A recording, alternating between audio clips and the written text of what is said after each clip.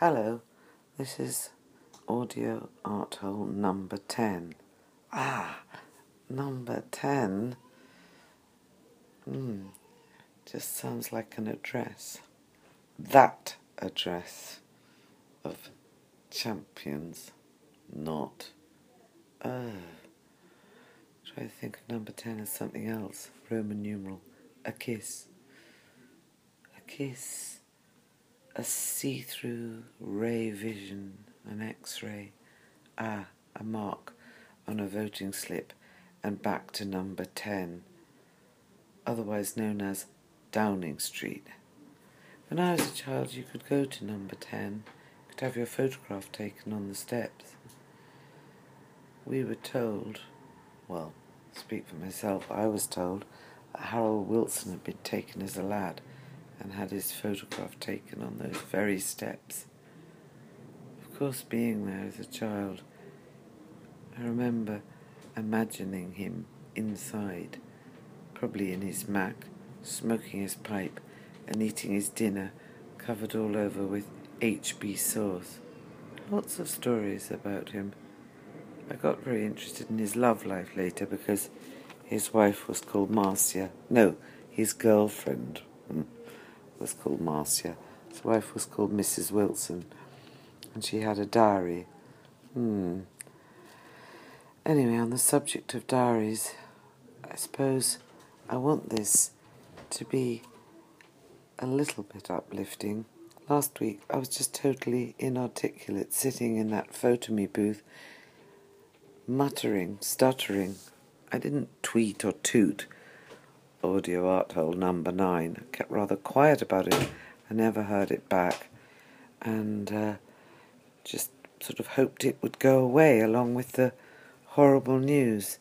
It was rather like hearing of somebody's death and not really being able to believe it, not knowing really if it was a dream or not.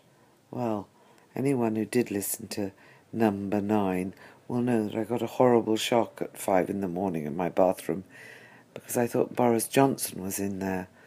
Well, I'd hardly slept, and he was and had been on my mind, so when I saw him in the bathroom, I didn't at once realise it was actually me.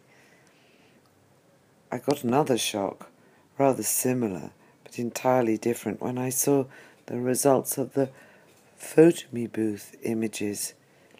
I saw 5 identical faces staring back at me, and they weren't me at all. They were Hillary Clinton. It was very shocking that I seemed to have mistaken myself for 2 extremely prominent people, and strange-looking blonde people. I did feel very discombobulated, and I still do. I really don't know quite how to keep this or make this uplifting, except possibly by reporting on the fact that there is so much great work down at the Royal College of Art. I was so relieved yesterday to see how much work had been made so diligently, so brilliantly, and with such integrity in such difficult times. I was actually thrilled by it. I was there judging, no, that's the wrong word, choosing a sculpture student for a residency at Yorkshire Sculpture Park, along with Helen Phoebe of Yorkshire Sculpture Park and Jordan Basement and Nigel Hall. It was great. It was great to see this work, and it really was a relief, and it gave hope for the future. Actually, really, hope is not dead.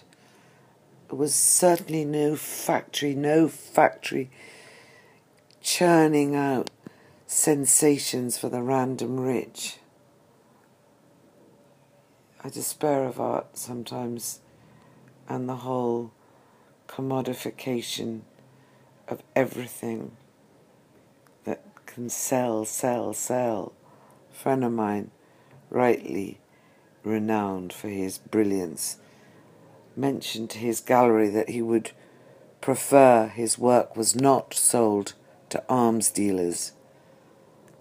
He got a look back that I can't share on air, but a sort of, what planet are you on look. Oh, it's so disappointing, so disappointing. It seems much longer than a week since last Friday, when I left the Photo-Me booth. I bought a bottle of wine called Club Privado, and it had been knocked down from 999 to 666. What numerical symbolism, you couldn't make it up. Anyway, I just had to buy it, and I took it to my mother's bedside, and I drank it pretty well to the last drop. At some point, she said, "Boris Johnson is a disgusting creep." And I said, yes, what a shame. He's given personality such a bad name. Why can't someone come along, with personality, integrity, intelligence, and do something good for people? I said that on my 666 Rioja, and there was a silence. And after a long silence, she said, "My heart goes out to Jeremy." And I thought, mine too. Anyway, goodbye for now.